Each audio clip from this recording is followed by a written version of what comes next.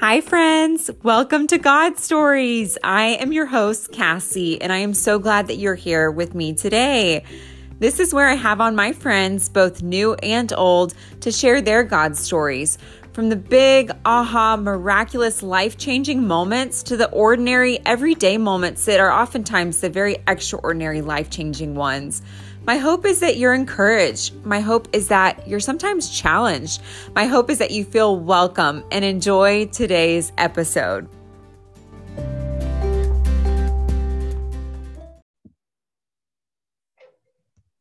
Hey, Coulter.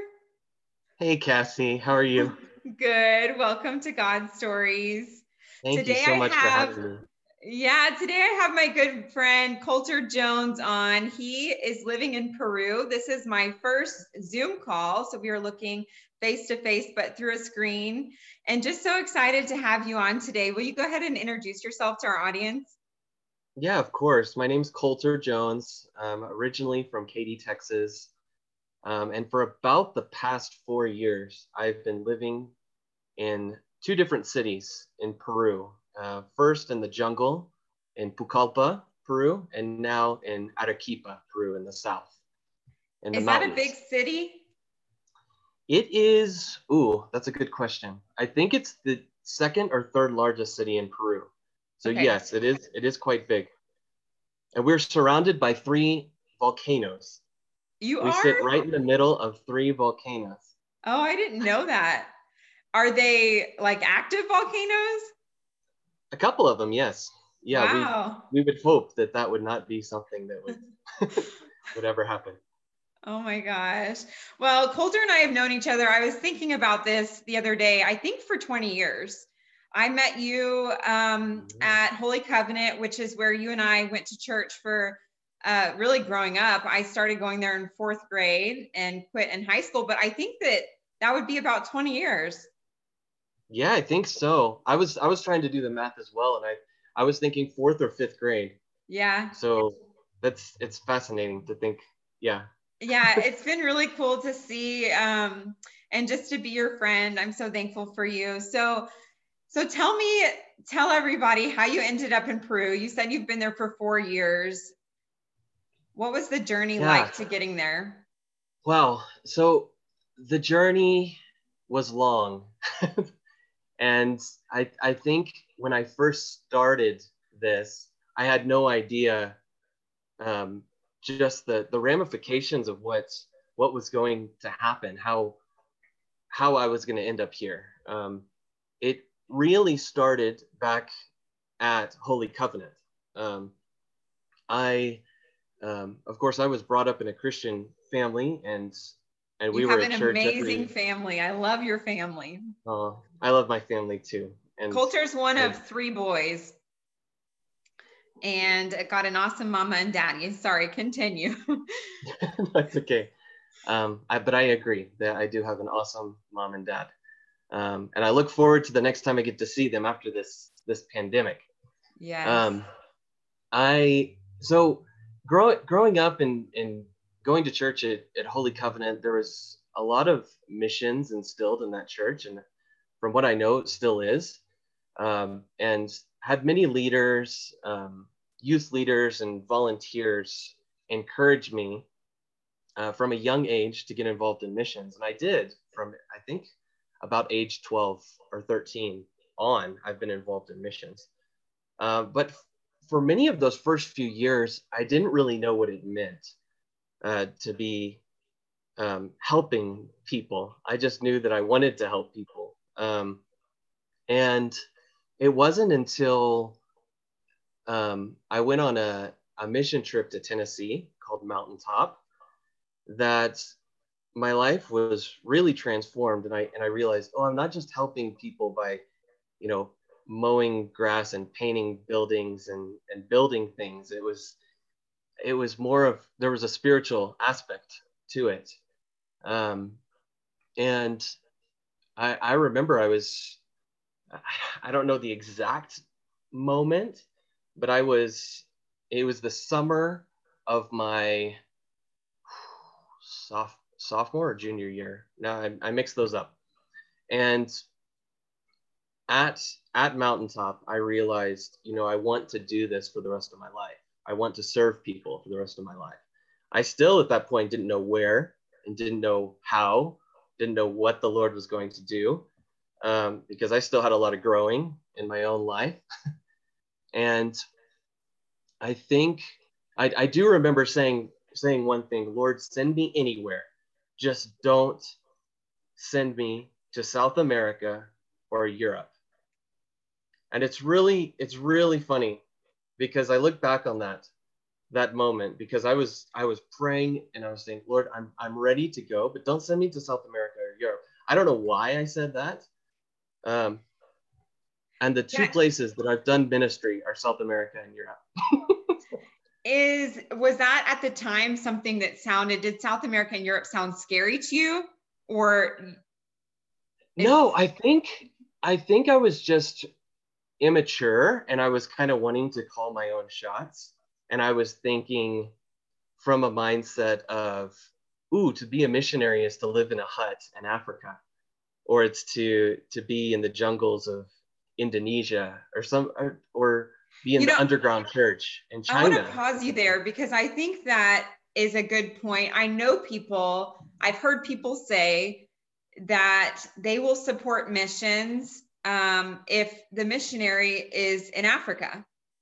And that's just how they view a missionary. They don't think that you can be called to Australia. They don't think you can be called to Europe. They don't think you can be called to places that in their mind they might think are vacation spots, perhaps. So can you speak to that? Yeah, it's a bit tricky, because it is something that I've certainly encountered. I don't know if I've encountered personally with supporters, but I know that I've seen it with other people who have said, if you're not living a lifestyle that doesn't connect with the supporters' idea of missions, then the check might not come. And that's, I find that a bit sad. A bit sad. Yeah, it's flawed logic. And I mean, yeah, like I know that there's got to be people who take advantage of the system in any situation, but I just, there's got to be a trust built, I think, from the beginning, because there's always a chance that Daniela and I could not stay in Peru. Like there's a possibility that the Lord could lead us to another location, whether that's back to the States or to a whole other part of the world. That's something we certainly haven't cut off, because it's the Lord's leading. So what I think about is, like, when I first started going to Honduras and Uganda, my dad was not supportive at all because of fear. He was so fearful that something would happen to his baby girl that he didn't want me to go.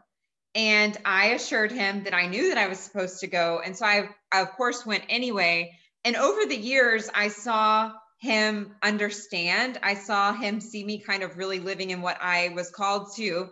And at the end, the last trip I took to Uganda, the most recent one in 2017, he gave me $600, which was incredible. But his mindset was, oftentimes we have missions, right down the street, people that need help right down the street. Why don't you help them? Well, we do. You help where you're at, but you also, the Bible talks about helping everyone, and I think that everybody's called to something, and so you were called to Peru, and that's where God has you right now. So it's really, I think we have to remember that there are people everywhere. And I kind of learned that through you when you were in Europe, that Europe has a lot of people that don't know the Lord. And we have listeners, and we actually have a lot of listeners in Europe, which I think is so cool with social media, just how it connects people all over the world. But okay, so let's back up a little bit. God put that on your heart to send you anywhere. You said no to Europe, no to South America, but we know that you're in South America. So what happened? Yeah, so So quite a few years passed after that little prayer discussion that I had with God, trying to call the shots. And I went off to college. I jumped around different colleges, never really found my niche. Really struggled to find, like, what am I going to do with the rest of my life? And then ended up returning back to Katy, Texas, where my parents were, and started attending their church, Second Baptist Church. And it was through Second Baptist that I got involved in international missions. I was invited. Actually, no, this one wasn't an invite. I saw in a pamphlet, it was October, right around my birthday, actually. I saw that it was Missions Month, and it had, Second Baptist had all of their list of missions that they had available, and one said Colombia, and I was like, huh, interesting, Colombia. Never would have thought of going to Colombia on a mission trip, and didn't think much more of it other than, why not do this?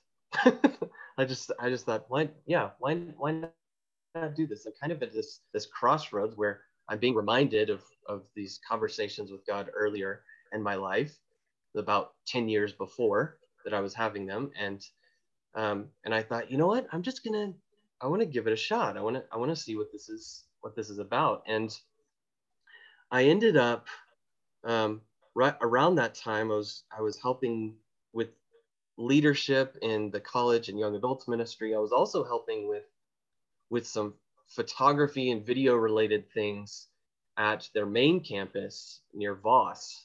And I just remember I was working on a video project where they have Chinese exchange students coming in, and all the while, preparing to go on this trip to Colombia.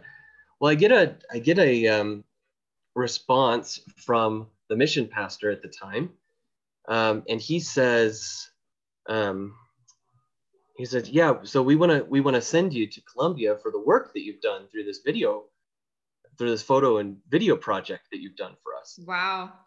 And I was like, really? Like, so I don't need to raise any funds for this? And he said, no. But what was interesting is I had already sent out my support letters at the time. And within 2 weeks of sending out the support letters, I was fully funded. Oh, so I goodness. ended up with this situation where, they were going to support me, or the church was going to support me to go. And then I also received this, all of it from supporters from sending out letters. So then the topic came up that, well, you can go on the next trip to Colombia too. And I'm like, what? So there was a trip scheduled for August of 2012. And then there was a trip scheduled for October, November of 2012. And I was set up to go on 2 trips to Colombia before even having been there the first time. And it was just fascinating to me to see how this was coming into place, because at the time I was just baffled. I was thinking, why am I going to Colombia twice in a 3-month period? This makes no sense. And it wasn't a country you had desired to go to before. It's not like you thought of Colombia before this, right? No.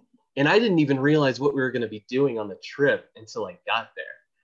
And we get there, and I met some great leaders and forever friends through this trip from other churches around the country.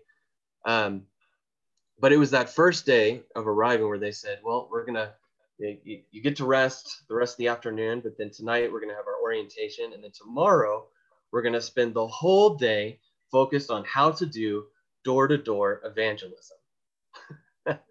And I was like, what? And I don't think and you're an introvert, aren't you? Aren't you an introvert?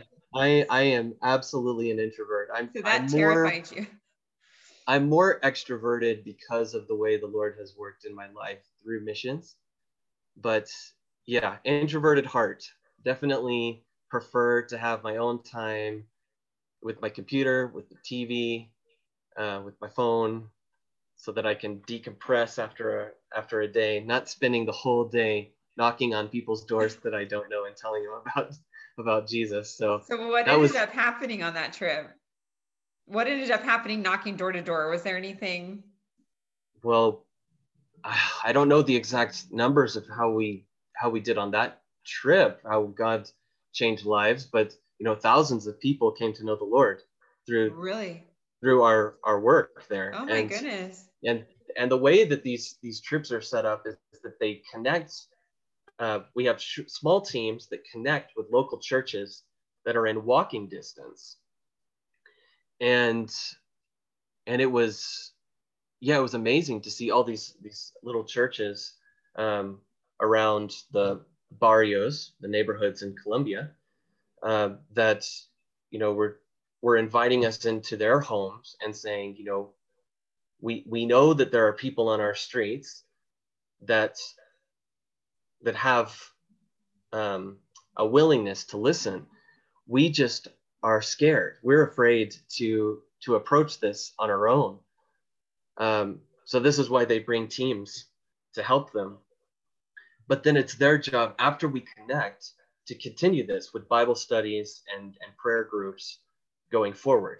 So it's not like you bring in the white Western missionary to do the work. No, it was just we were a piece to the puzzle to help during this. And I found that it's been a very successful model for them, um, not just in Colombia, but around the world. What E3 Partners Ministry and the I Am Second initiative has done with short-term missions is truly fantastic and really helped me see the need for going to a location long term. So being on a short-term mission really can help you bridge that gap to long-term missions, which is what I would always suggest for someone, is that if And you're it thinking about missions, to do just that, go on a 1 to 2 week mission trip and see where God leads. and what I love about what you just described is that you weren't going to just paint a building and then have no follow up. You have follow up because you're to make a disciple that takes time, and so to have the people that you work with, your partners there, to actually be doing the follow up and checking in with them after you leave is really what it's about, right? Exactly. I would absolutely agree with that. I think there is a point to short-term missions, but the point is to make sure that there's long-term follow-up. For So sure, what? for sure. And that's what I love about Facebook too, is I've become friends with people that I took on or that I met like in Honduras, for example, on short-term mission trips that I'm so thankful for social media that I can stay friends with them. Because when we were Wow. little, I joined you on some of those mission trips, like you talked about to Mountaintop. And of course, Yeah. when we're little, we didn't have phones, we didn't have social media. And it's like, oh, we never get to talk to them ever again. But now I love that about social media too, that we can stay connected. So you went on those trips to Colombia, which is just amazing that it kind of to you seemed like out of nowhere Colombia came up. And then you went on two. So then what happened?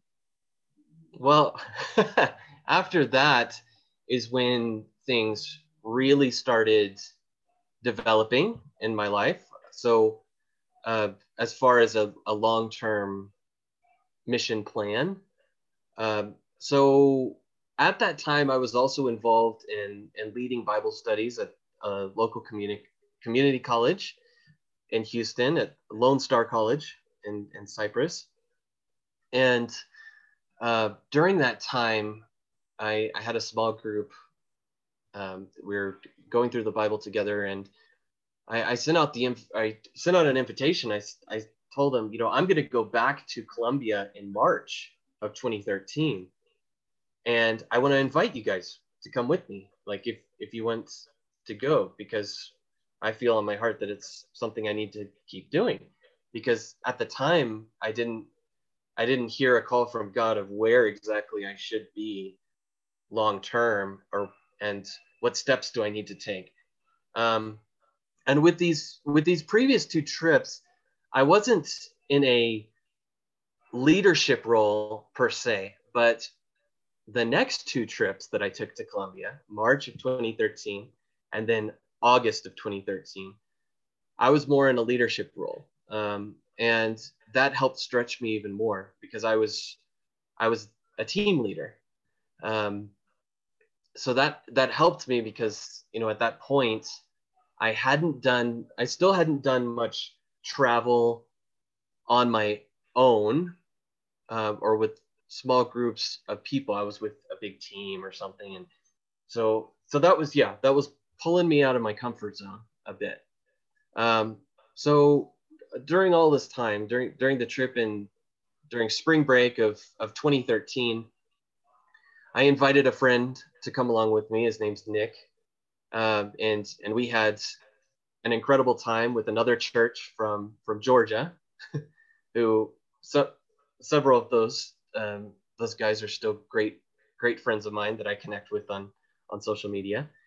And then after that, I went again. So I went on a total of 4 trips to Colombia in the span of a year, which is still kind of crazy for me to think of. But after that last trip, I did feel like, okay, this season of short-term mission trips has come to an end. Like there needs to be, like I felt it in my heart, and then I also felt God prompting, like, okay, we need to move forward into how you're supposed to pursue missions as a career. So I was a bit nervous about what that was going to look like because I still didn't feel like I was equipped and ready, which I'm sure so many people do. And which I think is why a lot of people don't go to the mission field, is that they're caught up in fear. They're caught up in fear that they're not ready. They're not spiritual enough. Their job isn't going to function where God sends them. And probably the biggest one, I don't want to ask people for money. So there's a whole lot of these things going on, which I think bring people to the point of, I'm just not even going to worry about it. I'll do my 9-to-5 job in Houston. So let me pause you and ask you, how do you know if you're called to missions? How did you know that God was calling you to something long term? Do you think that it's something that a lot of people are called to and they just don't think about? Or do you think everybody's called to it? Or what do you think? How do you know when you're called to something by God? And what does that look like? I think it's interesting because I 100% believe we're all called to missions. Now, where we fit in that storyline can be very different. Now, I think it was John Piper that said, you have 3 options for missions. You can go, you can give, or you can be disobedient. and when I heard that, I thought, oh gosh, well, that I really, I need to take this seriously. Not that John Piper is the end all of Christianity, but you know, it was a message that I remembered and was thinking, like, yeah, this is important. Like, missions is important, and the church should be involved in it more than they are right now. So I think it's important to God. It was his command, his main commandment to us, to go and make disciples of all nations, baptizing them in the name of the Father, the Son, and the Holy Spirit. So it should be important to us. And I like what you said, that how we fit in that, because it looks different for everyone, right? You know, a lot of people are, like you said, are called to give, and they are in a place where they can support missionaries like you. You know, and I think if they have $20 or $200,000, every bit helps you, right? So absolutely. yeah, so that, or going, or maybe they're called to help in, the streets of Houston or Detroit or whatever. So missions, there's so much to that. I like that you said that. So how did you know in those moments that it was impressed upon your heart? Okay, continue that story. It was about what John Piper said, and you're like, okay, I need to go or give. I think all along, like, and then going back a ways to when I was 16, and in the camp at Mountaintop, I felt like God was saying, then you are going to leave your home country. So there are aspects of that, it kind of just clicked for me that, okay, I'm going to go learn another language. I am going to go to another culture. But it wasn't that easy. Like, it wasn't that easy of like, oh, check mark, this is going to happen. Check mark, this is going to happen. It was a lot of waiting and a lot of the Lord not confirming. It was just me taking the next step and seeing where the door was open or closed. So you guys were a part of that process. when you and Alex were a part of this process, when I was taking steps and really didn't know where I was going to go, but there were opportunities where I felt like God was saying, yeah, walk this direction. And I did that in Europe, in Sweden, and the door closed. And it was pretty clear that God was closing that door. I don't know exactly why that door was closed, but it may have been something as simple as knowing that I was going to burn out in an environment like that. And he knows that I need to be in a place with more warmth. Not and I mean that in a sense of climate and emotion and spiritual connection. So and being in Sweden was going to be none of that. So I did struggle when I felt God closing that door, because I felt like, it's back to square one. Like, where do we go from here? But at this time, I had already joined a mission agency, and I was on with a mission agency full time. So, and this was pretty soon after the 4 trips in 1 year to Colombia. Yeah, it was about, I don't know the exact time frame. I do have it written down somewhere, but I feel like you went to Europe not too long after that, though. No, it wasn't much long after that. But it was during that time between going on those short-term trips to going to Europe that I was searching for mission agencies that I felt were solid in their doctrine and in their calling as teams. And I joined. The mission agency helps you, so you don't have to do it all by yourself. Exactly. Yeah. So, and they were so helpful. And the first person I talked to when I had the preliminary application process with Pioneers was, he and his wife had served in the jungles of Peru for years, and they had recently moved back to Florida, where the organization is. And they were talking to me. They were just wanting to get to know me. And they said, where do you want to go? And I was like, I have no idea. Like, but at that time I hadn't been to Europe yet. I hadn't been anywhere internationally for ministry yet. But he said, well, why don't you come down for our get to know you week? And we'll try to connect you with some other teams that are going to be here, and they'll pitch their ideas to you. And at that time I was thinking potentially I could be using another set of gifts that I have, photography and cinematography, on the mission field. which I actually haven't used at all on the mission field, which is really interesting. I can't say I haven't used it all, but as a main ministry, yeah, it hasn't been something I've gone to. And you're really great at that. You were our wedding photographer. Well, thank you so much. Almost, well, I guess 9 years ago now, Coulter was our wedding photographer, which was awesome. Okay, continue on.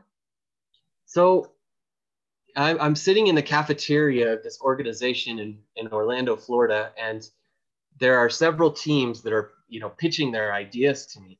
There was the couple that, I initially had the conversation with that was saying, the launch team in the jungles of Peru.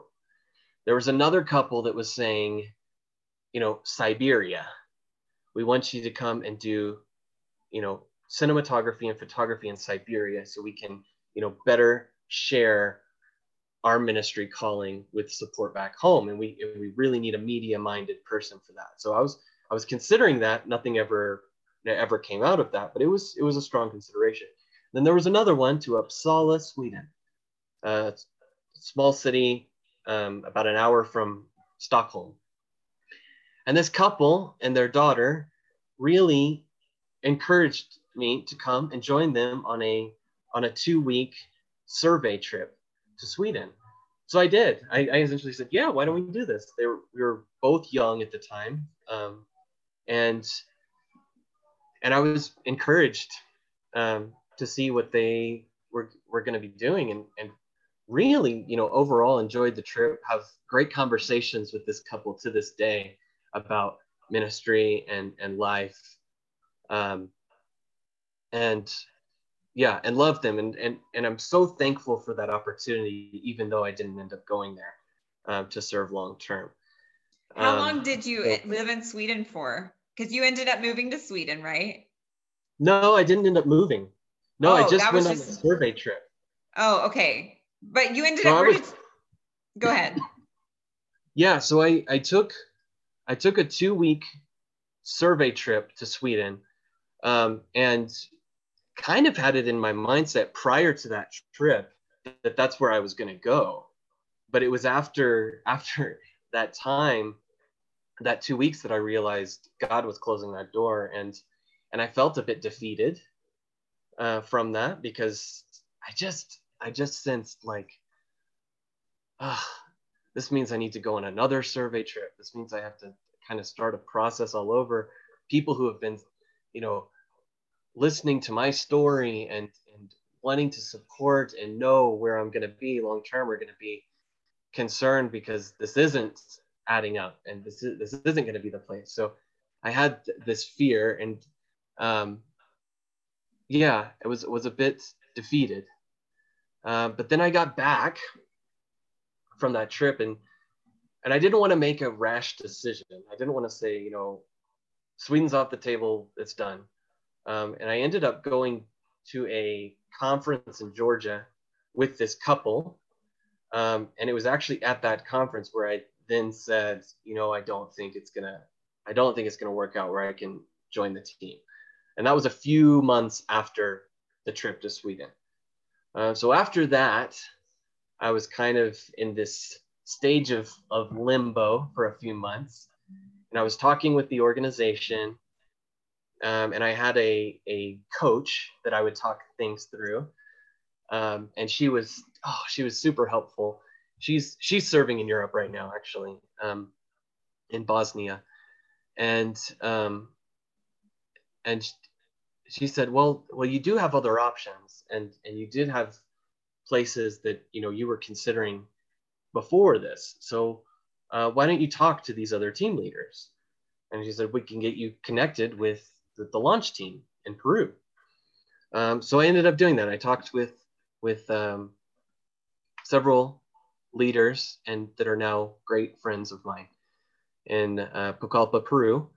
And that chat happened in 2015, near like summer of 2015. And just a few months after that, I was on a survey trip to Pucallpa, Peru. Why do I Talk feel about like you were in Europe for longer than 2 weeks? Did you take a trip longer than 2 weeks? No, I didn't. I It felt may like have you were just there for felt like longer. 9 months or something. That 2 week trip felt long to me for some reason. Okay, so this It is kind of felt awesome. long to me too. There were aspects of that trip that did feel long. I don't know. I just always thought you were there for like 9 months or some long time, but that's awesome. So now you are, Peru is on your mind now. When you told God, never Europe, never South America, and here you are. Europe Yeah, is so no for here, you, but now you're on to South America. yeah, so here I am thinking I'm going back to South America after these trips to Colombia, and I'm just super excited about it. And of course, I know that it's going to be very different because it's not the city, it's the jungle. So I go on this survey trip and I meet the team, and I'm just like, it was it was everything that the other survey trip wasn't. There was a warmth, there was a connection with the team that was there. There was a huge missionary community.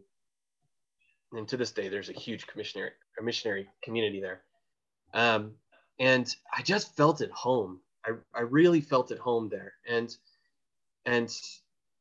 I, within just a few days of being there, I felt like, yeah, this is the place. I'm gonna come to Pucallpa and serve. Wow. And I felt like the Lord the doors were wide open for this. So when I got back from that trip, once again, I didn't want to make a rash decision, even though it was the opposite from Sweden. I decided, okay, I'm going to pray through it, give us go through the holiday season, and then January, I'm going to start pursuing the answer that God has given. And during that whole holiday season, from Thanksgiving and Christmas, it was just, there was an excitement and the doors were open. And January 1 of 2016, I started raising funds to go to Pucallpa, Peru, to move to Pucallpa, Peru. To move your whole life there, not knowing when there'd be an end, right? Exactly. Yeah. So 6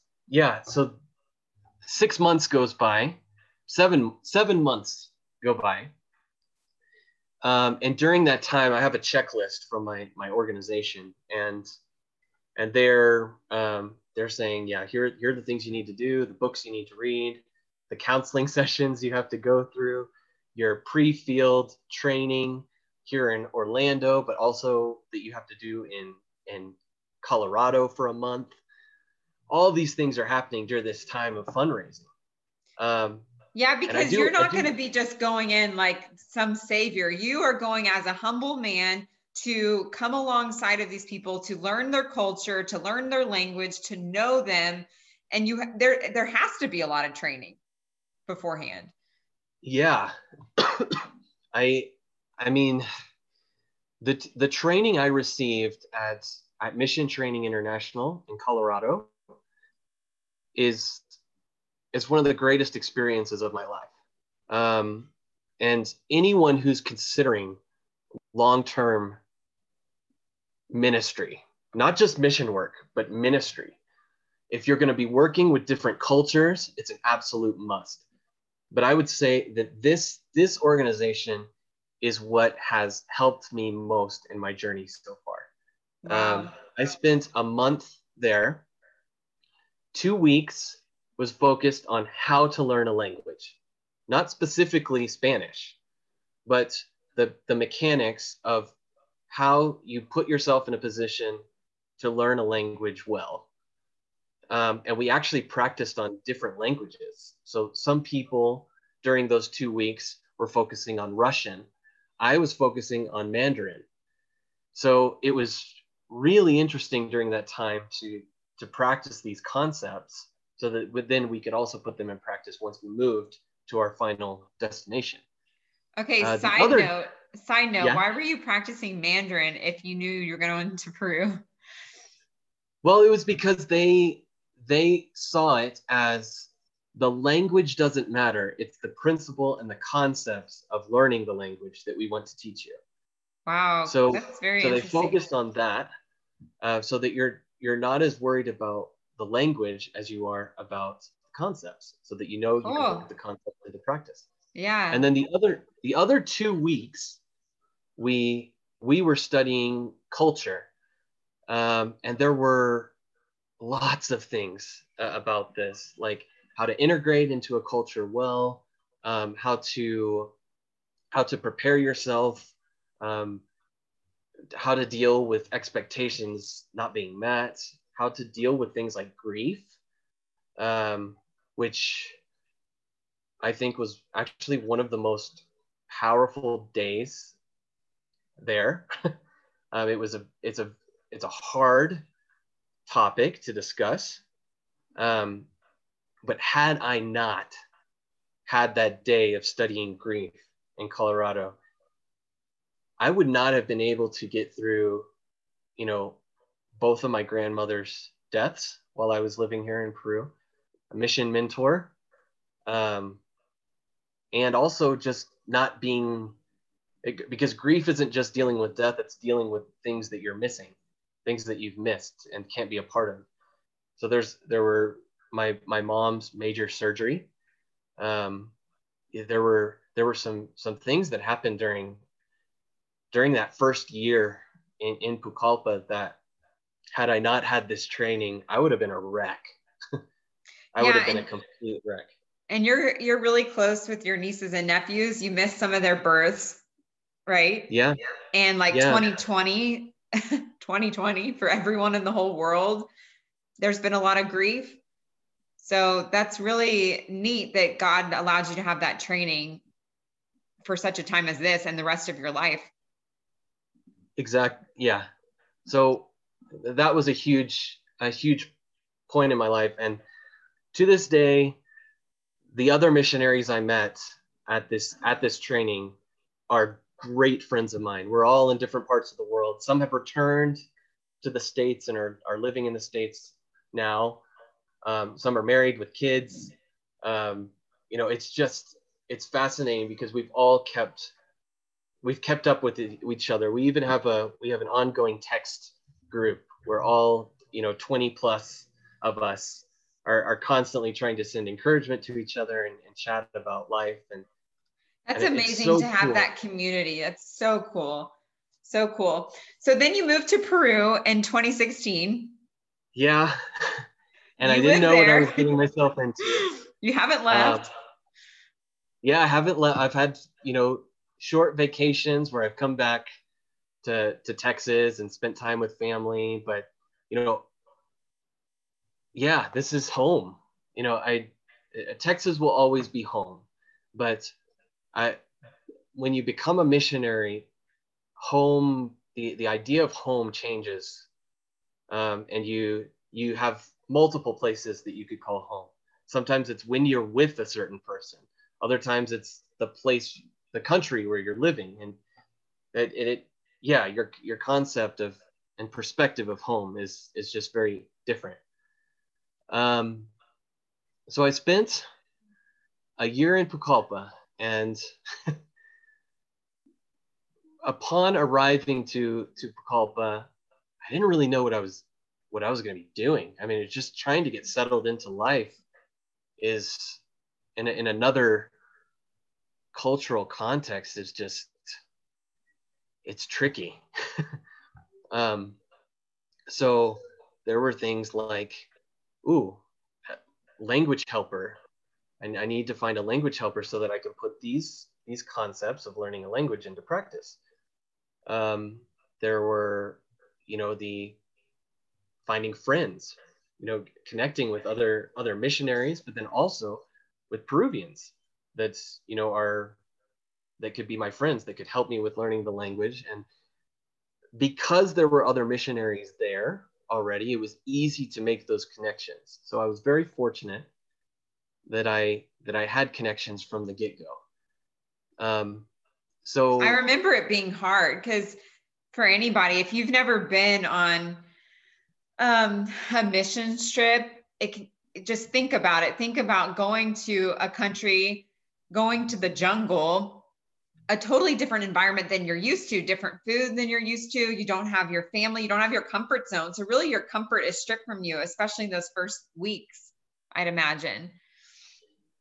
Yeah, it's interesting because there's a bit of a mix there, because one of the things we talked about in our cultural training in Colorado was that, once you move to your ministry location, your new ministry location, it's there's going to be a mix. That's kind of a paradox of how this works. You're going to have moments where you're still in the honeymoon phase, where it still kind of feels like a vacation, where it doesn't seem real. And for some people, that can last 3 to 4 months. Wow. For others, it can wear off in a few weeks.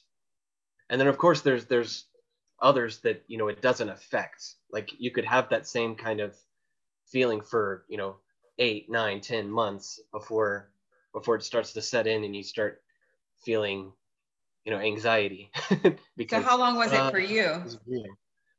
Well, mine was a bit difficult to register, because upon arriving at the end of September of 2016, it wasn't long after that my mom had her major surgery, where I was considering coming back home, because it was a scary time.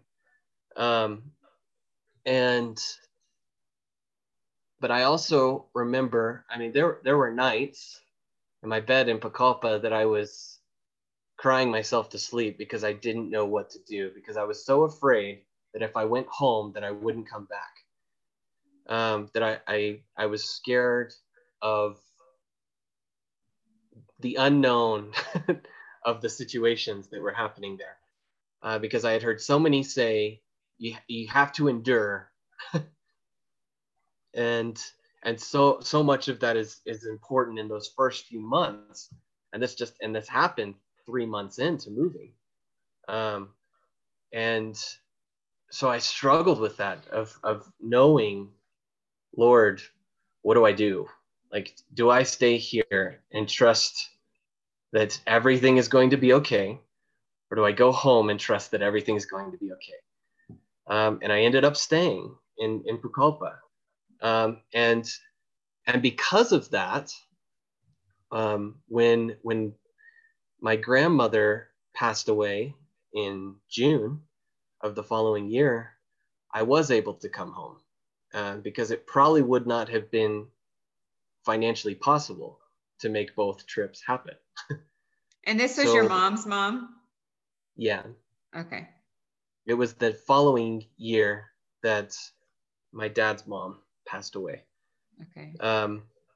So that was a difficult experience, but it was, the way I tried to explain that situation, that story, is to say that God gave me God gave me a bunch of opportunities to trust him in those first few months on the field, even though I didn't really want those opportunities. He gave them to me. And I am very thankful for that, because I can look back now and know that, yeah, he was faithful in all of that. Do you think that was because he just wanted you to go deeper with him, to know him more, to trust him more? Or do you think that was to give you affirmation that you were where you were supposed to be? Or what do you think that was because? I would say it's a little bit of both. Yeah. I think the affirmation was definitely there. But I think it was also on a deeper level trust, because there are a lot of times where, frustration and anger gets the best of me living in another culture, where I can really struggle with being angry that just things aren't going my way and time isn't, the way time is appreciated in the United States is so different from the way time is seen in Latin America. So there's moments where that just, it irks me. It's like So nails on a chalkboard. yeah, it like stretches you. You're having to grow.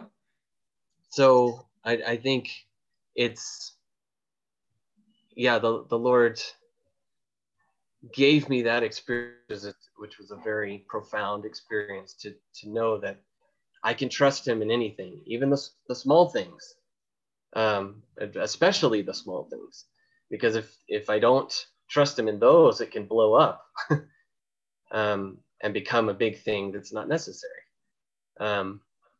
So yeah, that was. Yeah. So I know that during that time period, it was a desire of your heart to have a wife as well. And that was something Alex and I were praying for you.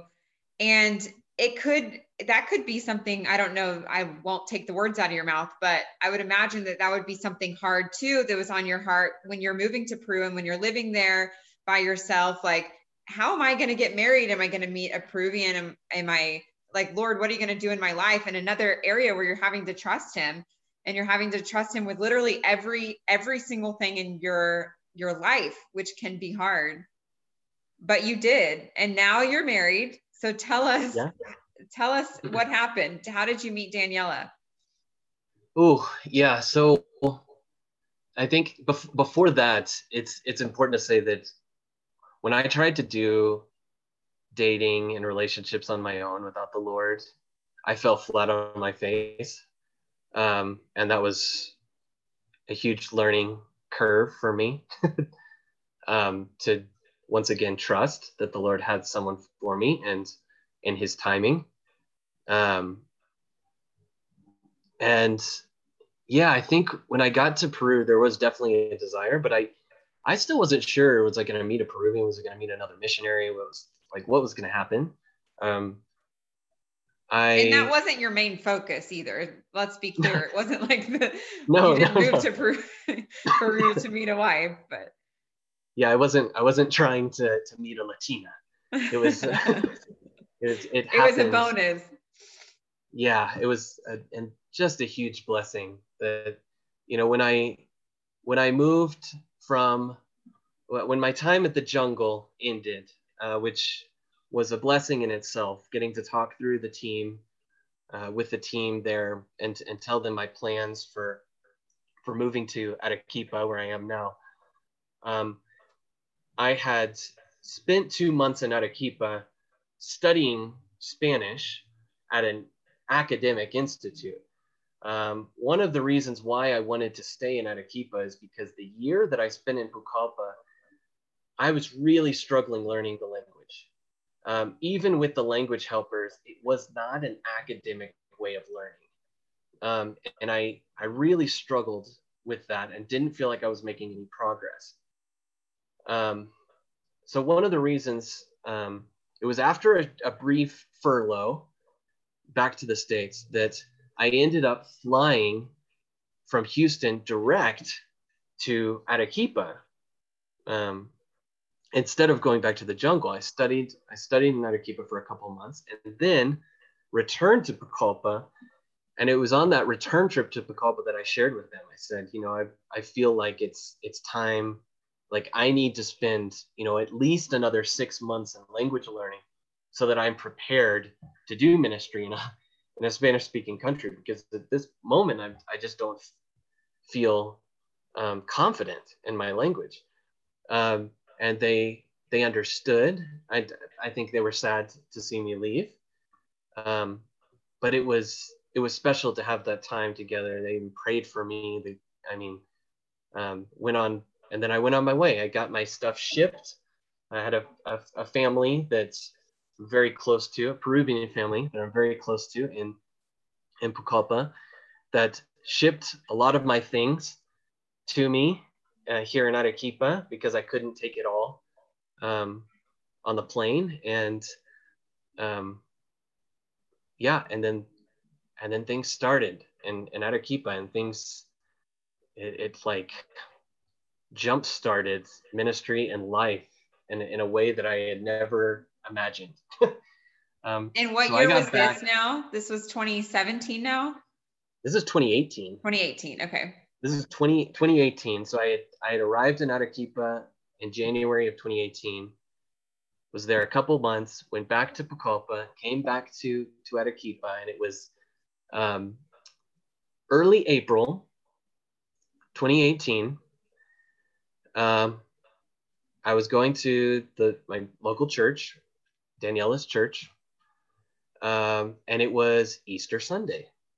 And this Sunday was a little bit different. There were small tables set up, and I see a young woman that I recognized but didn't know very well, sitting by herself.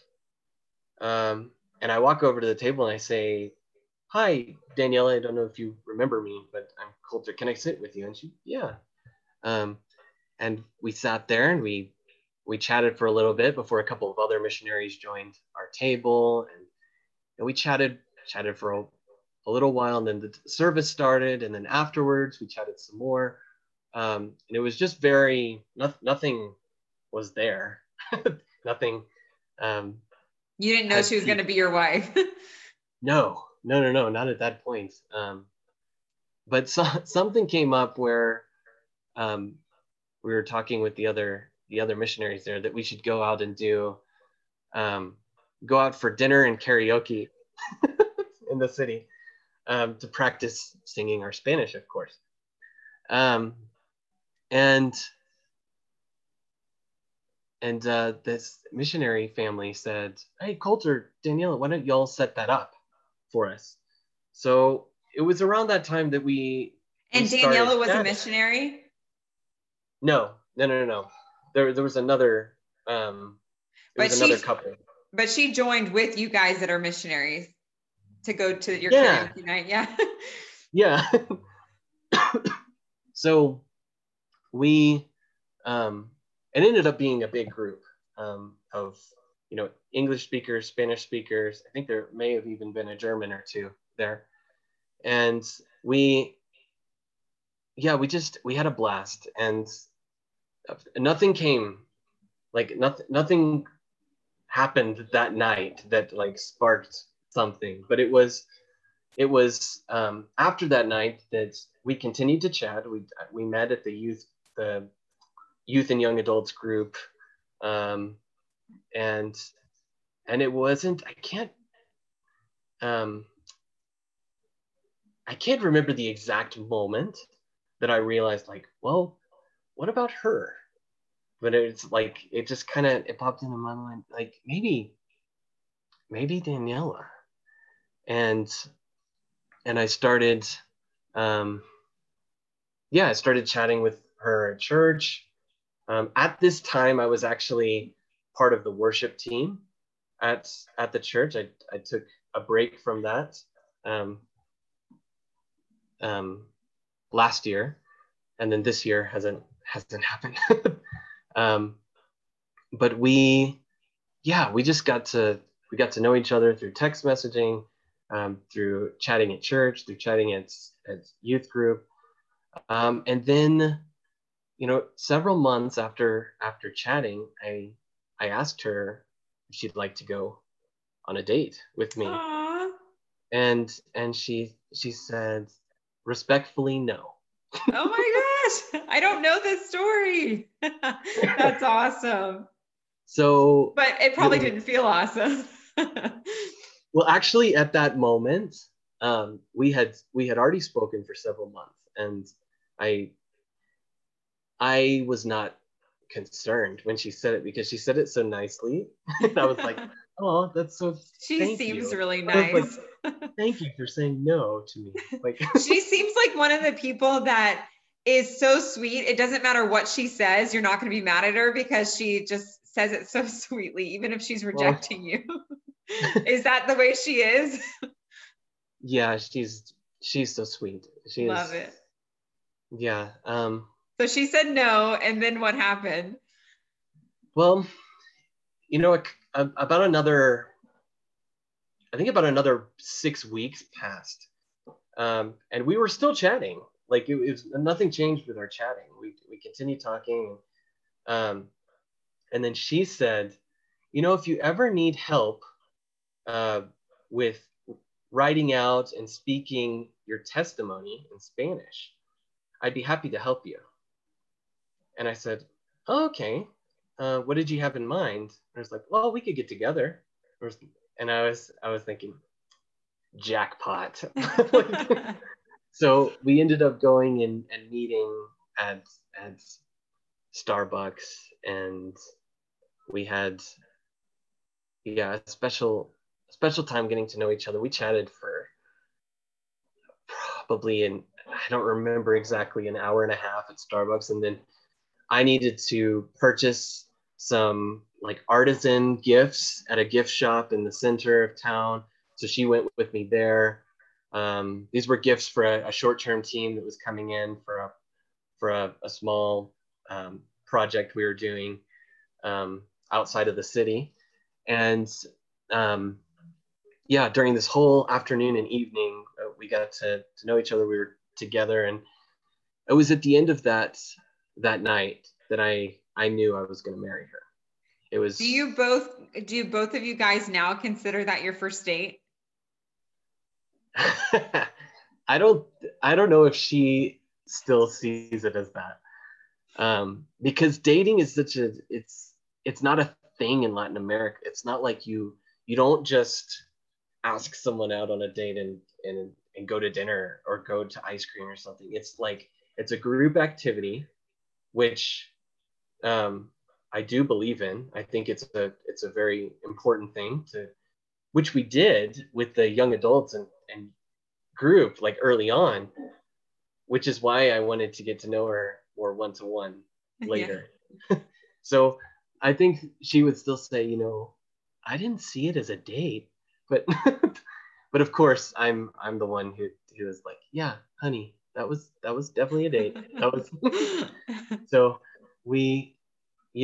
from there, for me, it was like I never looked back. It was like, yeah, Danielle is the one. I'm gonna marry her.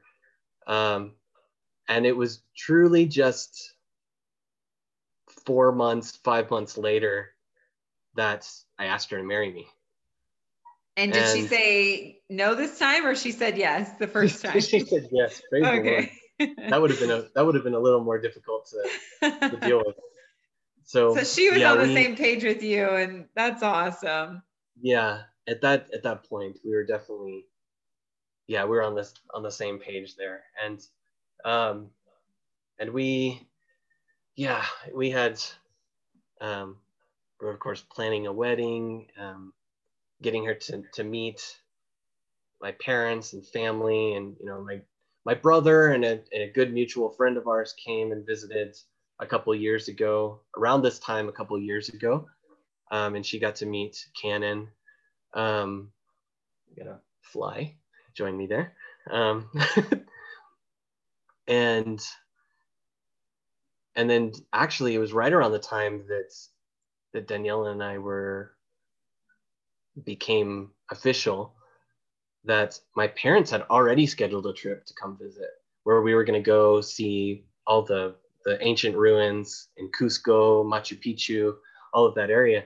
So it just happened to be like, what a coincidence that my parents were there right around the time that that Danielle and I had started, building our relationship. And I remember really, really, really special time when my parents had come into town, and I was with them, and we went over to Daniela's parents' house, and the 6 of us were in the living room talking. Her dad can speak English, her mom very, very, very little. So we were doing translation and talking about things, and then we spent half an hour praying together. Wow, I have goosebumps right now. 3 families, or two families and one future family, and it was just really, really special. I look back on that and think what a blessing it was to have that time, and that we didn't even know that was going to be a special time, because at the moment we didn't know that our relationship was going to bud right around the time that my parents came. So it that was was before really, you were engaged. yeah.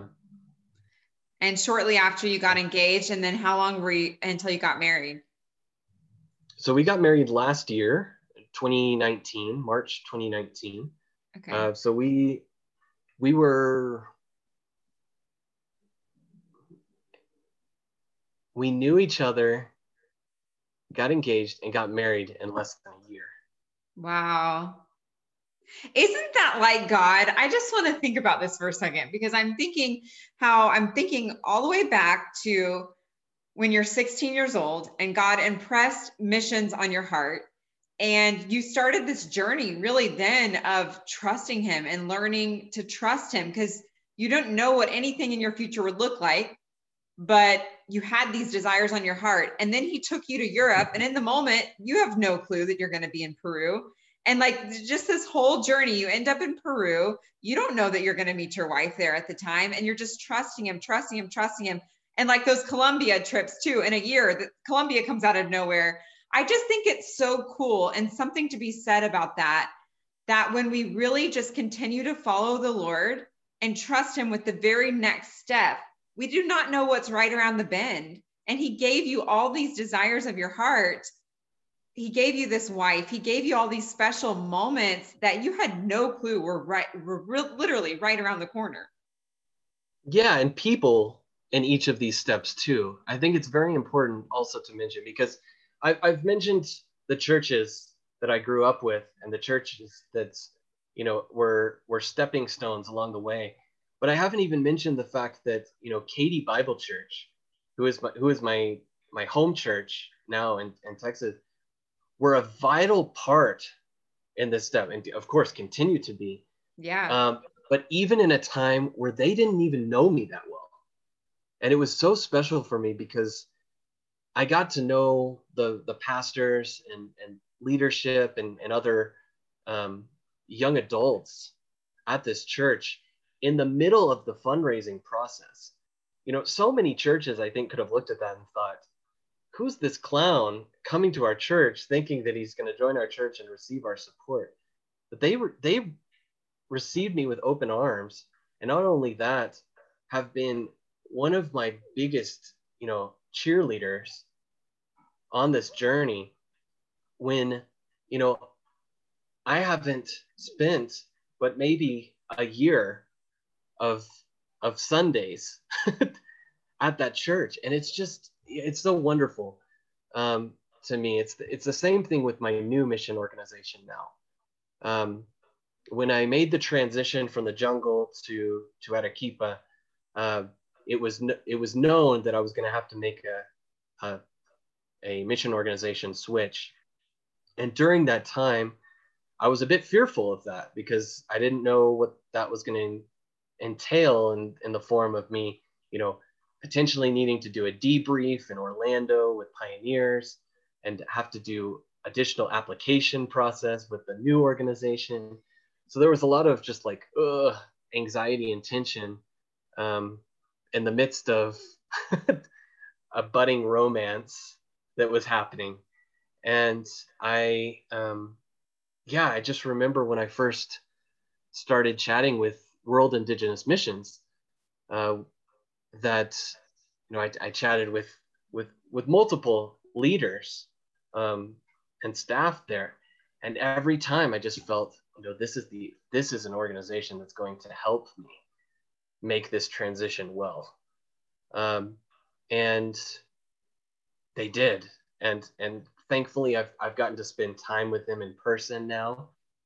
Thankfully, they are based in New Braunfels, Texas. Wow. Like, what an amazing blessing that when I come back to Texas, I'm just a 2-hour drive from them, and I get to spend time with the staff and friends and other missionaries there.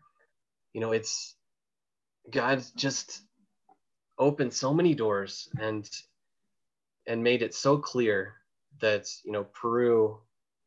He affirmed that Peru is the place. You may have some changes along the way, but no, this is the place. And yeah, it's been amazing to watch that, how it's unfolded. And And even now, looking toward the future, there's still a lot of unknowns with the pandemic. We even Yeah, received I just read this some. morning. Oh, I'm sorry. I just read this morning that Peru has had the most deaths during the pandemic. Is that true? Based on it's I don't know what the percentage they're using, but I think it's based on um, on the amount of population. I'm not sure. But it's been bad in Peru. The numbers have been It has high. been Y'all have been the quarantined since March. It's been very strict. very strict, and we had a great president leading us during that time. Unfortunately, last night the Congress here, I don't want to get into too much politics, but the Congress here voted him out, which is quite a scary time for us because he was doing a great job. He's supported by the people. The people love him. But this new guy that has stepped in charge, that was the former leader of the Congress that knocked him out, is now the leader of the nation, which is just corruption after corruption after corruption. And it's been a common theme in Latin American countries for decades. We just hope that Peru does not follow the path of other nations. We hope that we hope that things get cleared up and it's not a serious situation for us with this change. So they're talking about the future. You mentioned the future. So there's uncertainty with that. And then is there uncertainty with you and Daniela not knowing what you guys want to do for your work, or if you want to be in Peru long term, or what does the future look like when you think about it? Well, the short-term future, I would say, is to continue serving as we are right now. So, and I know I mentioned earlier that we haven't marked off our schedule, that or off our list, that we could potentially move to another location. That's only in the Lord's leading. I don't think it's either one of our desires to leave Peru. Now, we do want to travel to the United States together. That involves a visa process that has been unsuccessful once, and due to the pandemic, we haven't been able to try it again. But that's something we're certainly praying over, because there's a lot of things that I feel like are important. The timetable, and her getting to see where I grew up, getting to see friends and family that she didn't get to meet at the wedding here in Arequipa, is, I think that's an important step before we think about other plans, like potentially even having a family, having our own place, which we were talking about building, restructuring the house that we live in now to live here, on a different floor. What is the work that y'all are doing right now together, the two of you? So the two of us we don't do a whole lot of ministry together at the moment. Okay. We did do some when it involved the packaging project, during the highest point of the pandemic. Yeah, you're packaging food for people, right? For Venezuelan refugees. Yeah, oh, wow. we're mostly packing, and there were 3,000 families on this list, and but there's hundreds and hundreds of thousands of Venezuelan families in Peru. But we had 3,000 on our list, and we did have several months there where we were helping with the packaging project. We were part of a team in that aspect. So there were others who were delivering, there were others that were administering and bringing in the food. But yeah, part of a team in that project. It certainly wasn't our specific ministry per se, but it was something that we got to be a part of during the heightened time of the pandemic. So what does day to day look like for you now, like for your work now? Yeah, so we have my main focus right now is Arequipa English. And what that looks like, we're an English club that meets every week. During the pandemic, it's only been once a week, but we're hoping to expand that once we get more leadership. We were at 2 times a week, trying to get it to 3, but because of the pandemic, it's made it really hard due to scheduling. And it's usually because students don't have time, which is hard to think that students don't have time, but many of them are helping their families, working, or even doing school online. But Arequipa English is my main ministry right now. It is an English club that focuses on practicing conversational English while also teaching the Bible. So our main focus is, of course, to show the gospel to each student that comes. And how does that work? Well, the first hour of every class that we do, which we've been doing everything by Zoom, the first hour is focused on conversational practice, introducing yourself, telling us about your week, what you're doing. We have new students pretty much every week, so we're always having to do introductions.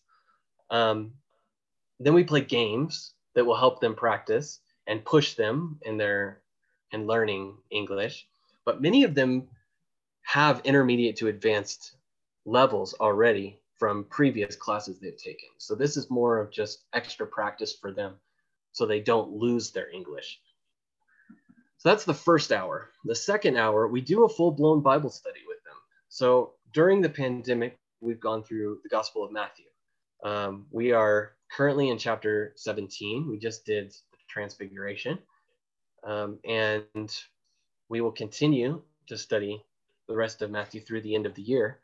And then probably to end the year in mid-December, we will do some form of a Christmas party, which I'm in charge of. I'm helping plan. And we are, trying to figure out a way how we can do a Christmas party through Zoom that's engaging enough for students to enjoy it. So that is challenges of 2020. So that has been a major part of my ministry during this time. Other ministry has been, I have several friends that I meet with on a weekly basis that some are believers, some aren't. Sometimes we just chat via text, but many times we chat through Zoom as well. And there's a really good friend of mine. He's probably one of my best friends here in the city. He is an atheist. And he has been one that I've, met with once a week for almost 2 years now. And of course, things change and sometimes we have to reschedule and do things, but he is a great friend. He's staunchly atheist. And it's very interesting to have conversations with him because it's very clear that he doesn't believe, but he doesn't push me away either. And he does listen, and he still comes to Arequipa English too.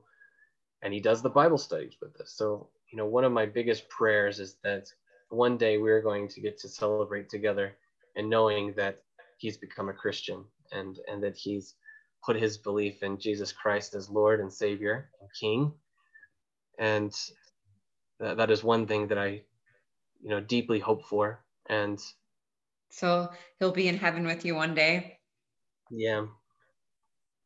So that's someone you can be praying for. So that's major ministry. We've also we connect. Okay, you want to? Well, I'm just thinking that I think that's a testament to that you can be friends with people. You can be really good friends with people that don't have the same beliefs as you and that are different. You're married to someone that comes from a different culture than you. And I think that that's really cool, that, yeah, period. I just think that that's really cool. Yeah, it's a timely thing to be talking about. For um, sure. but yeah, whether you have differing religious views or political views, I do think it's important that we listen to each other. Whether you're frustrated beyond belief that someone could believe something different than you, listen to why they believe it, why it's Oh, I important was to them. just talking with Alex about this last night. I mean, it's like hearing someone's point of view is important. Listening to why they believe that is important. You can disagree all you want, but listen. Why do you think it's important? Because it's the only way we can truly have unity. I believe it's if you're going to write someone off because you're a Christian and they're an atheist, you're never going to understand why. If you're going to write someone off because you're a Democrat and they're a Republican, you're never going to understand why they believe what they believe and why it's important to them. Yeah, we don't want to burn the bridges, right? That's what I was talking to Alex about that is I want to be able to sit at the table with someone and we can totally disagree, but they're welcome at my table. I'm welcome at their table. I want to be able to connect because there's so much more that connects us, when we zoom out and not look at all these things that are thrown in our face every day, but just really care about the one person right in front of us at the table and loving them just as they are.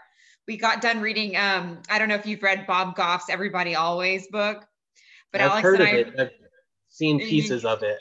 yeah, Alex and I read that during the pandemic, and he talks about that in the book that, Bob Goff is awesome. If you know anything about him, just loving people, he finds creative and extravagant ways to love them, but it's really quite simple. I think it's more simple than we make it sometimes. And I love that you do that with your friend, that you're friends with this guy and, you're just love each other. He loves you, you love him just right where you're at. Yeah, it is special. I mean, I don't want to be one who says that I'm perfect at it either, because there are certainly times where I get very frustrated with a differing viewpoint. Yeah. And it's hard for me to see anything other than the fact that it's a differing viewpoint. Um, but we need to use caution in how we respond to people that are different from us, that have different views from us, because it's we can burn bridges, and it's not necessary. we don't we and I think Christians are held to a higher standard too.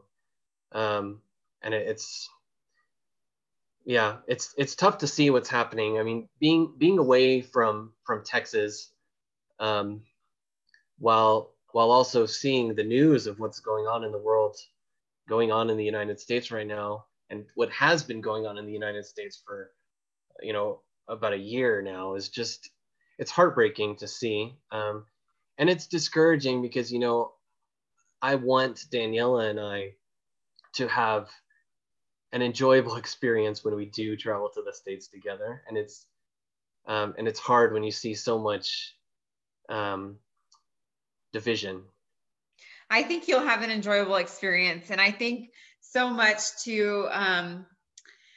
I don't know, I think a lot is thrown on our face if you're just watching the news or media that makes it, I don't know if I can say makes it worse than it is, because I don't want to dismiss how it is. But I find when I turn turn the news off or whatever, and I just walk in the grocery store and connect with someone, it brings me that like joy and peace, like, oh, we don't all hate each other, So I think y'all have a great time. But anyway, so this has been awesome, Coulter. This Is has there been any, a blast. yeah, is there anything that you want to talk about that we didn't cover? Gosh, we have been talking for quite a while now. We're over an hour. That's awesome. Uh, yeah, I don't know. I'm sure there are questions you could ask that could send me on a tizzy for another 2 hours, but yeah, I don't know. Do you Yeah, have any other questions? I just think about, I love hearing this because, first of all, I learned so much about your life that I didn't know. And I've known you for so long, but I just love to kind of see the whole painting that God is creating in your life. And just from when you were young and growing up and trusting Him, like I talked about earlier, and, through high school and through college and through the Columbia trips in Europe and Peru, and just where He's led you and blessed you with this wife. And I think a common theme is trust in your life. And I think that has been a great discipline too. I think you've grown and like you were talking about, your patience, and you've had to really humble yourself to listen and learn. And that obviously grows you as a person, grows you closer to God. And it just makes you such a strong light where you can, like we were talking about, have friends that have different viewpoints. And you and your wife are doing such great work, and I just love it. But yeah, if there's anything else, then any thing you want to say, now's your time.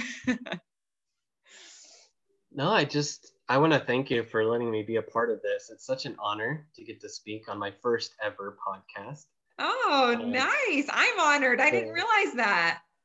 I think it's, yeah, I hope that maybe a few years from now, when your podcast has taken over the iTunes store and everyone's downloading your You were messages, episode that number 4. yeah, or that we could do a recap in a few years when there's new items to the story.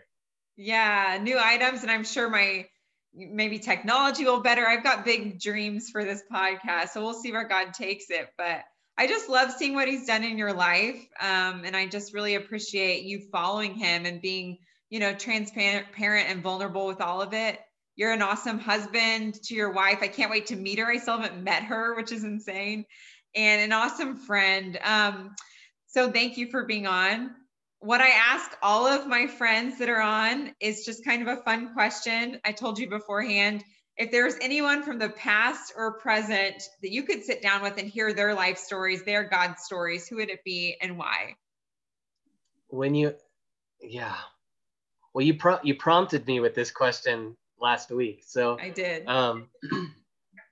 it immediately popped into my mind to use this person, but this could change with time. Like, there's so many people that I would love to hear their stories. But the one that's fresh on my mind, her name is Anita Dittman.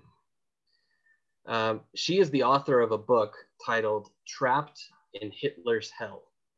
Wow. She passed away a year ago this month. And my wife was, when we first got to know each other, she told me that that there was a book that she loved, and it was this book, Trapped in Hitler's Hell.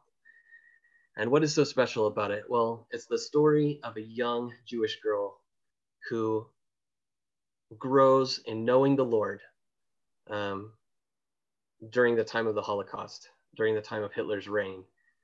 Um, for the first, I read it for the first time last month with Daniela. We read it together, and it just blew my mind how someone could have such an amazing aspect and positive aspect on life during a time that was so horrific. So I've been kind of obsessed with wanting to learn more about how to live a life of appreciation in a time where you have pain from hunger, how to live a life of thankfulness when the thing that you can only be thankful for is the fact that your Lord is on the throne and nothing else in your life is going well. So That's this book powerful. and her life story is just remarkable. I'm not getting paid to share that. That's not a, it's just a plug, to say that, yeah, I would love to I would have loved to have sit down and talk with her and hear it from her personally, because just the way she speaks through her story in the book, And what was is her name? incredible. Anita Dittman. Okay, I'll put that in the show notes too, so people can look up that book as well. It sounds like an incredible book. It is. It's phenomenal. Well, friend, this has been awesome. I know we could talk for hours, but thank you so much for sharing. And thank you, friends, for listening to. This was great, Colter. Thank you so much, Cassie. Okay.